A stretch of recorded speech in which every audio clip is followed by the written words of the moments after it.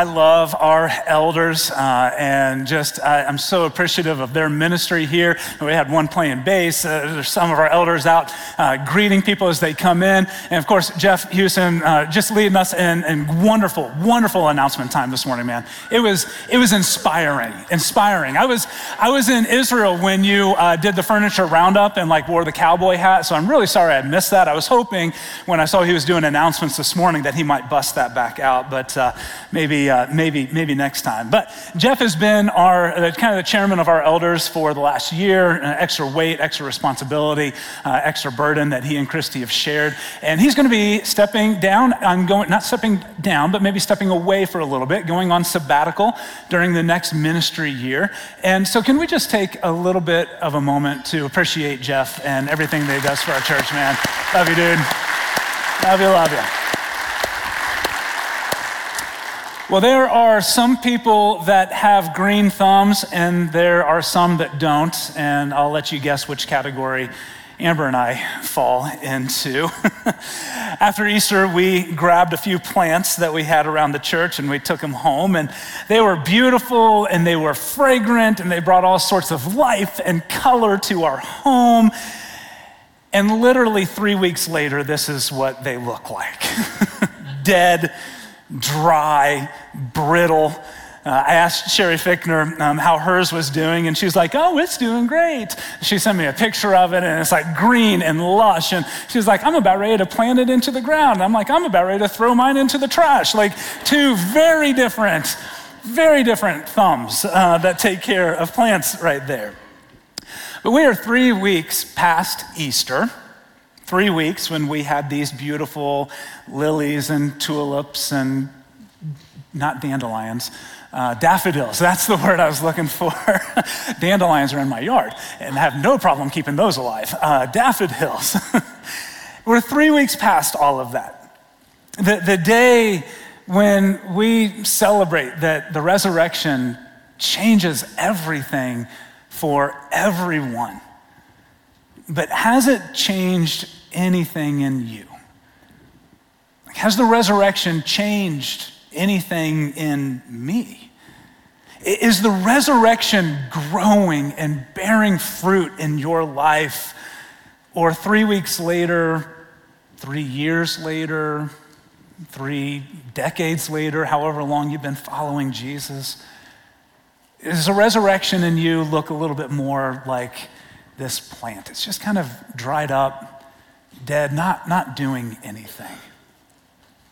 I think if the life, death, and resurrection of Jesus is growing in us, it's going to be seen in a multitude of ways.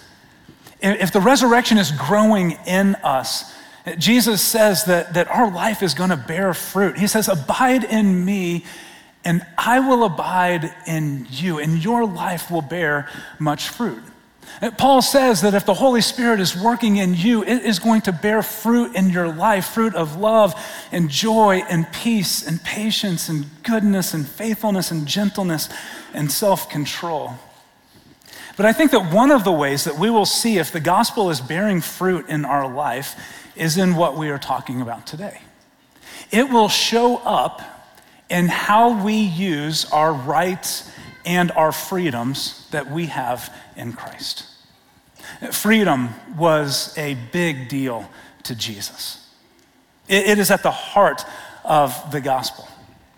Early in his ministry, Jesus said that he came to proclaim freedom to the captives, freedom to those who are held in bondage by their sin and their shame, freedom to walk in a relationship with God and have confidence in his love for us.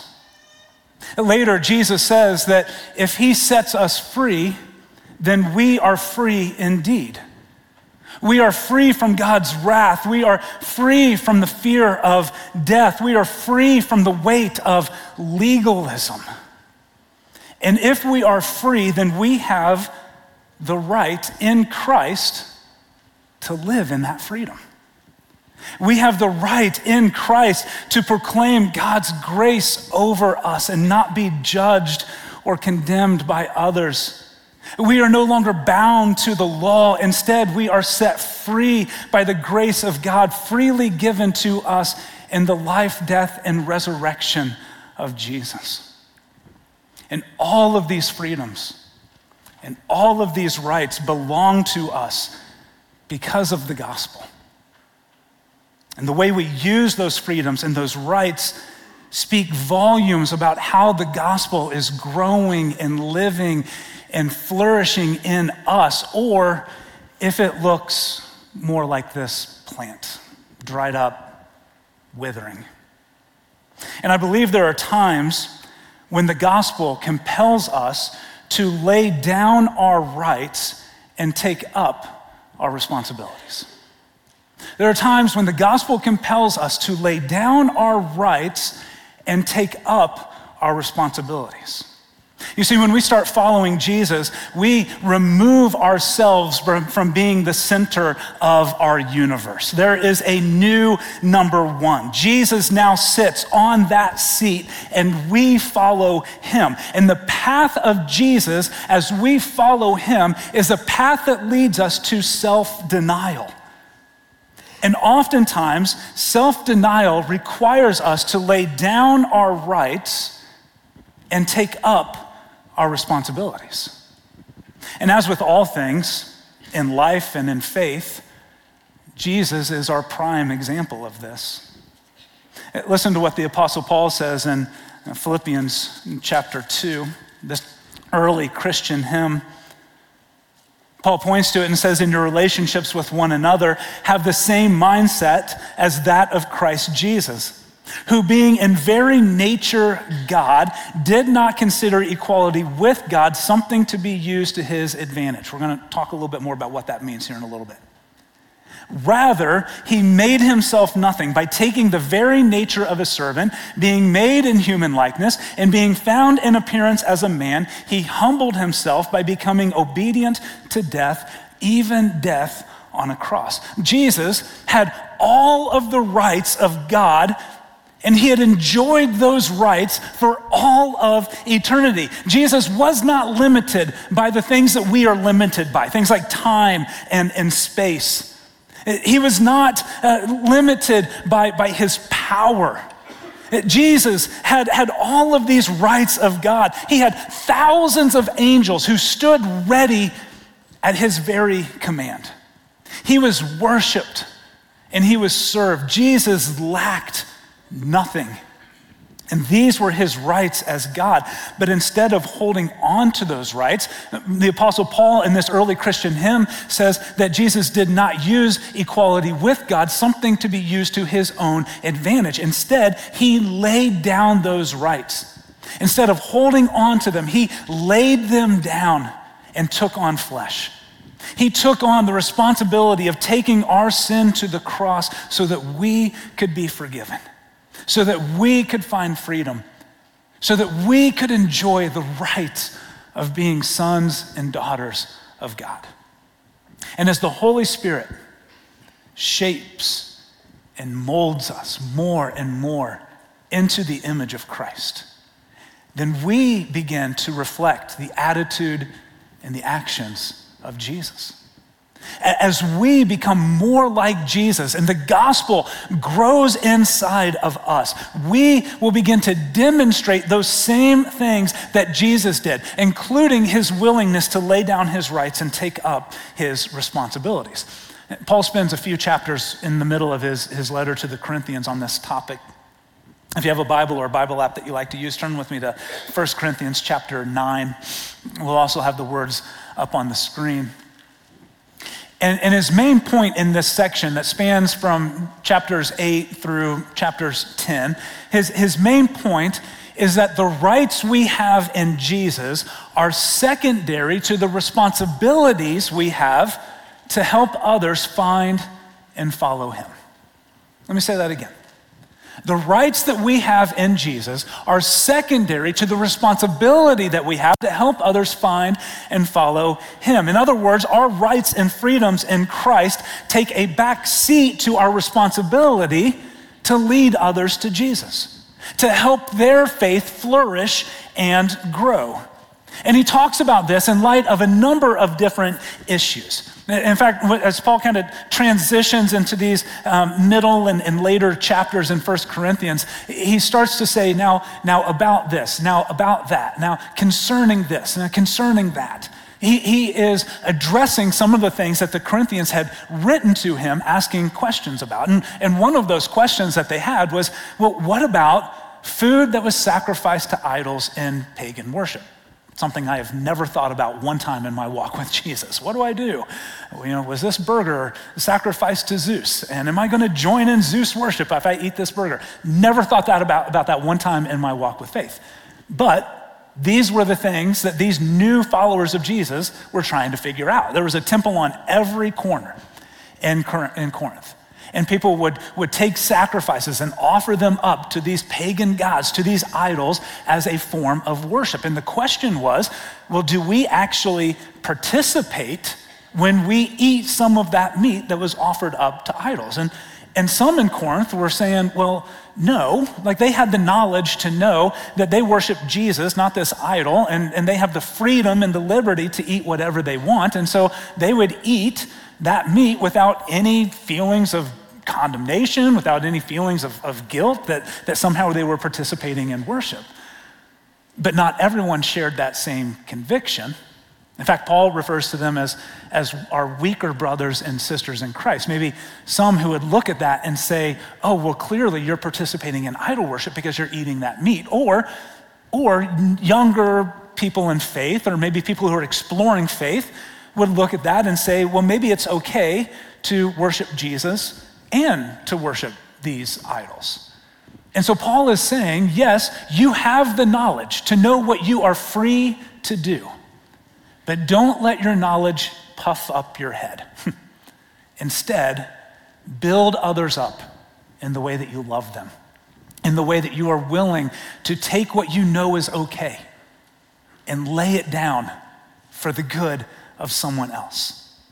And so, yes, you have the right to eat that meat that was sacrificed to these pagan gods, but you also have a responsibility to avoid it if it causes a brother or sister in Christ to stumble or even slip back in to idol worship. And Paul continues this in chapter 9. He talks about his right as an apostle to make a living preaching the gospel, but that he has given up that right as to not be a burden to the Corinthians. And as he continues to work all of this out in chapter 9, Paul tells us how he uses his freedom in Christ to advance the gospel, how he lays down his rights so that more people can find and follow Jesus, the same Jesus that absolutely transformed his life and can transform theirs too. So look at it with me. 1 Corinthians 9, I want to start in verse 19.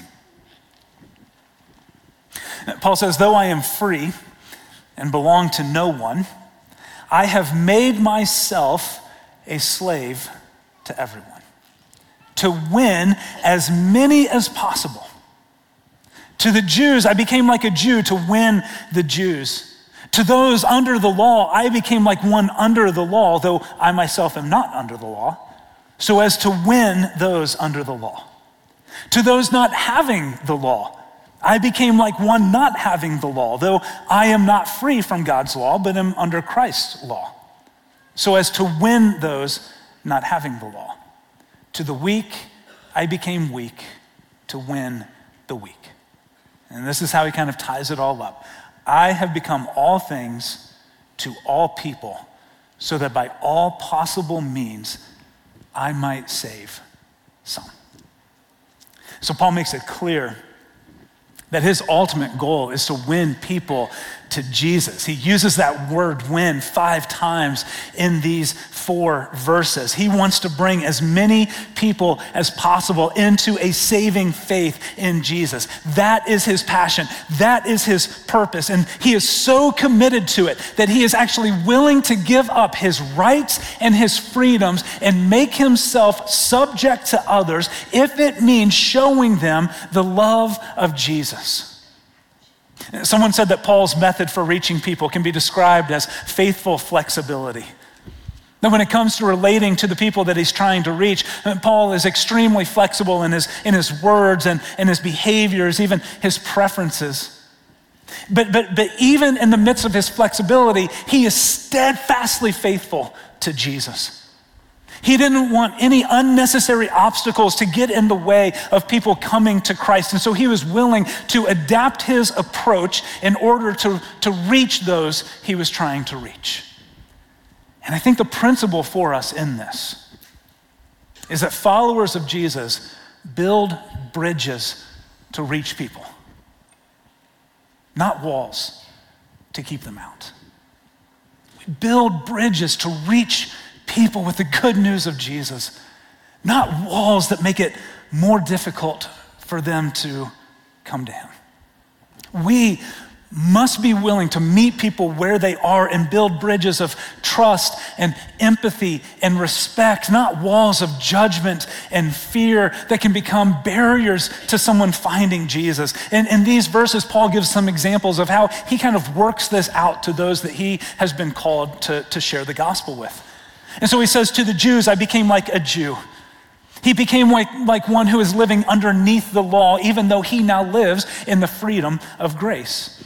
And this is astounding because some of his strongest words are reserved to talk about the grace that we now have through Jesus, that we are no longer bound to the law. But now he says, if I can lead someone to Christ by laying down my rights, I'm gonna do it.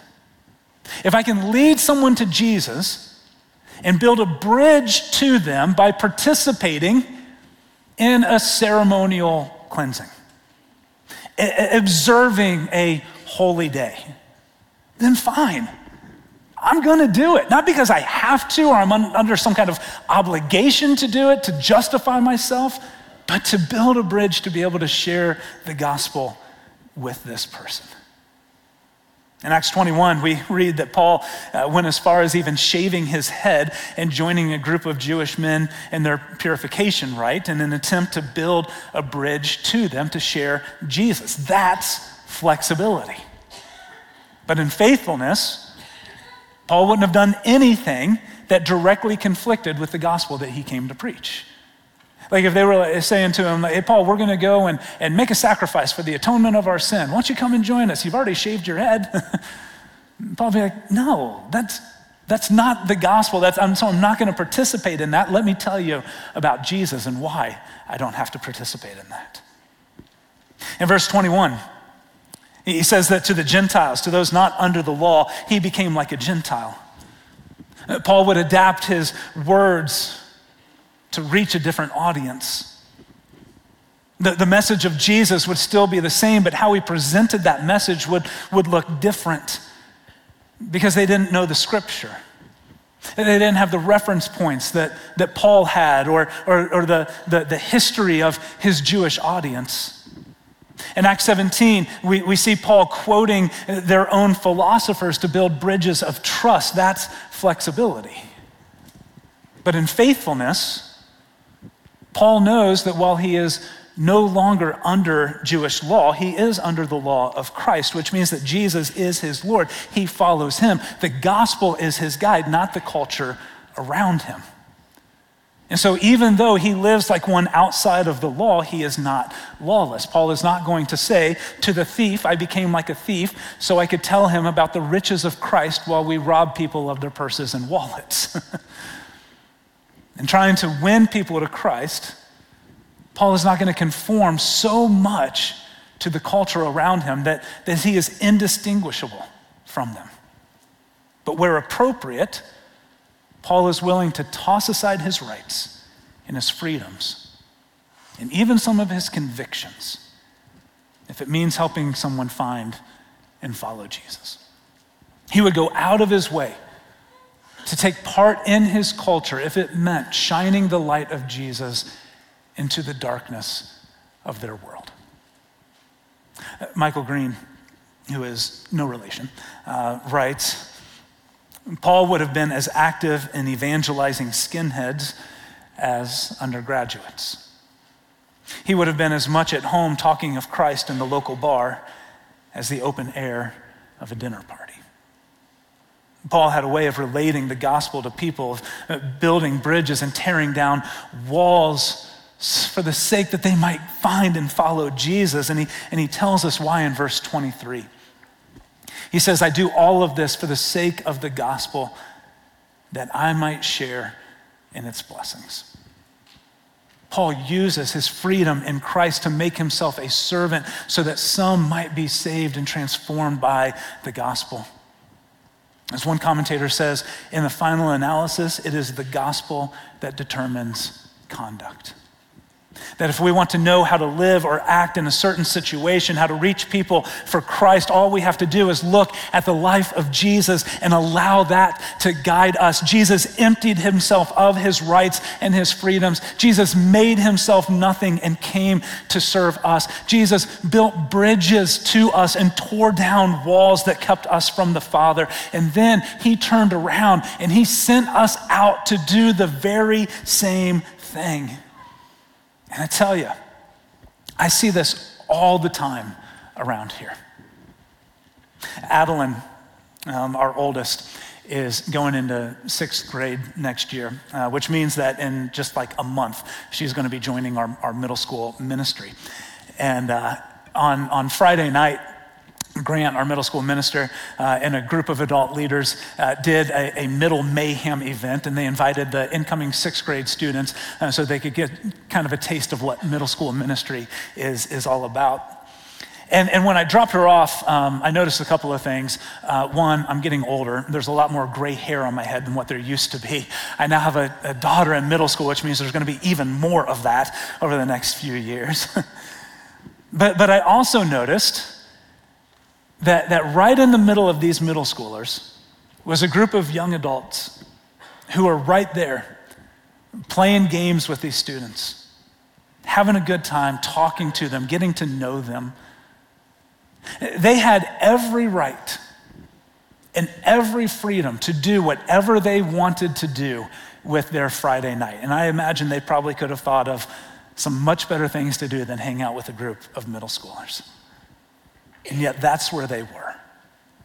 To our middle schoolers, they became like a middle schooler in hopes that they might win some to Jesus. And let me tell you, having served as a middle school minister for 5 years, there is an extra crown in heaven for people who volunteer in that ministry. But they do it for the sake of the gospel, to share in its joy and its blessing. Last week, I heard about a mom in our church whose daughter plays softball. And many of the girls on her team don't follow Jesus. Their parents don't go to church anywhere. And so this mom decided to intentionally pour into them, have a ministry to them. And for a while now, she sent messages to other moms to offer to pick up the girls and take them to church or campus life with Youth for Christ. And she doesn't have to do that. It's hard enough oftentimes to get our own kids out the door, let alone make trips around the community to pick up other people's kids to take them. But for several months, she's been doing this. And many miles later, one of those girls made a decision last week to start following Jesus. Let me say that again. One of those girls made a decision last week to start following Jesus. To these kids, this mom became an Uber driver so that some of them might come to Jesus. When it comes to our rights and our responsibilities, the gospel is our guide. Jesus is our example of laying it all down for the sake of others to experience the love of the Father. And so I wonder this morning if there is something that Jesus is calling you to lay down in order to help someone else find and follow him. Maybe it's a night of the week to give up in order to lead a group into connecting community. Because man, we need that more and more in our culture today. Maybe what you need to give up is a prejudice or a judgment that you have against someone in your life, maybe even your neighbor. You need to lay that down for the sake of maybe reaching them with the good news of Jesus. And you may have every right to be upset, but are you willing to allow the gospel to transform you to where you are able to lay that down so that they might know him? Maybe it's some of your time to serve in a ministry or pour into a friend or a family member. And yes, this is going to cost you something. Self-denial always costs us something. But as Paul says, we do it for the sake of the gospel and to share in the blessing of the gospel growing in us. Growing in us. And we do it to share in the joy of seeing the gospel growing in others and helping them find and follow Jesus. As we lay down our rights and we pick up our responsibilities, we embody the gospel. We embody the life, death, and resurrection of Jesus. We live it out, and it lives in us, growing and bearing fruit. And so my question this morning is has the resurrection changed anything in you? Is it growing in you? Is it flourishing in you? Or does your faith look more like this poor plant? The beauty of this, somebody told me in the 8 o'clock service that these bulbs that are in the ground, that are in the dirt here, can be taken up and replanted and start to grow again. And so if you feel like this today, and there's a dryness, and the resurrection just doesn't really seem like it's doing anything in your life, man, there's still hope. God still wants to grow that in you, and he can grow that in you. And so may we view the rights that we have in Jesus as secondary to the responsibilities that we have to help others find and follow him. May we be a church that builds bridges to help people experience more of Jesus, not walls that keep them away. And may the power of the resurrection give us the power and the grace that we need to become all things to all people, so that by all means we might be able to bring some to Jesus. They may experience the joy of a life lived in him. And if you're ready this morning to find the joy of that life, and we're ready to help come alongside of you and take those next steps. Let's pray. Jesus, thank you for modeling this for us. Thank you for giving up your rights and taking on responsibility of our sin, going to the cross, bearing the punishment that we deserve so that we could be forgiven. And Lord, forgive us for those times when we demand our ways, we demand our rights. And Lord, help us to be able to follow in the steps of Jesus as we are being conformed more and more into his image and likeness, that we are willing to lay those things down, pick up our responsibilities, and help others know, love, and follow him too. And I pray this in the name of Jesus. Amen. Thank you for listening to this message from Sherwood Oaks Christian Church. Did you know you can watch all of our video content, both current and past, on our YouTube channel? Visit youtube.com/Sherwood Oaks to watch messages, series, and complete worship services.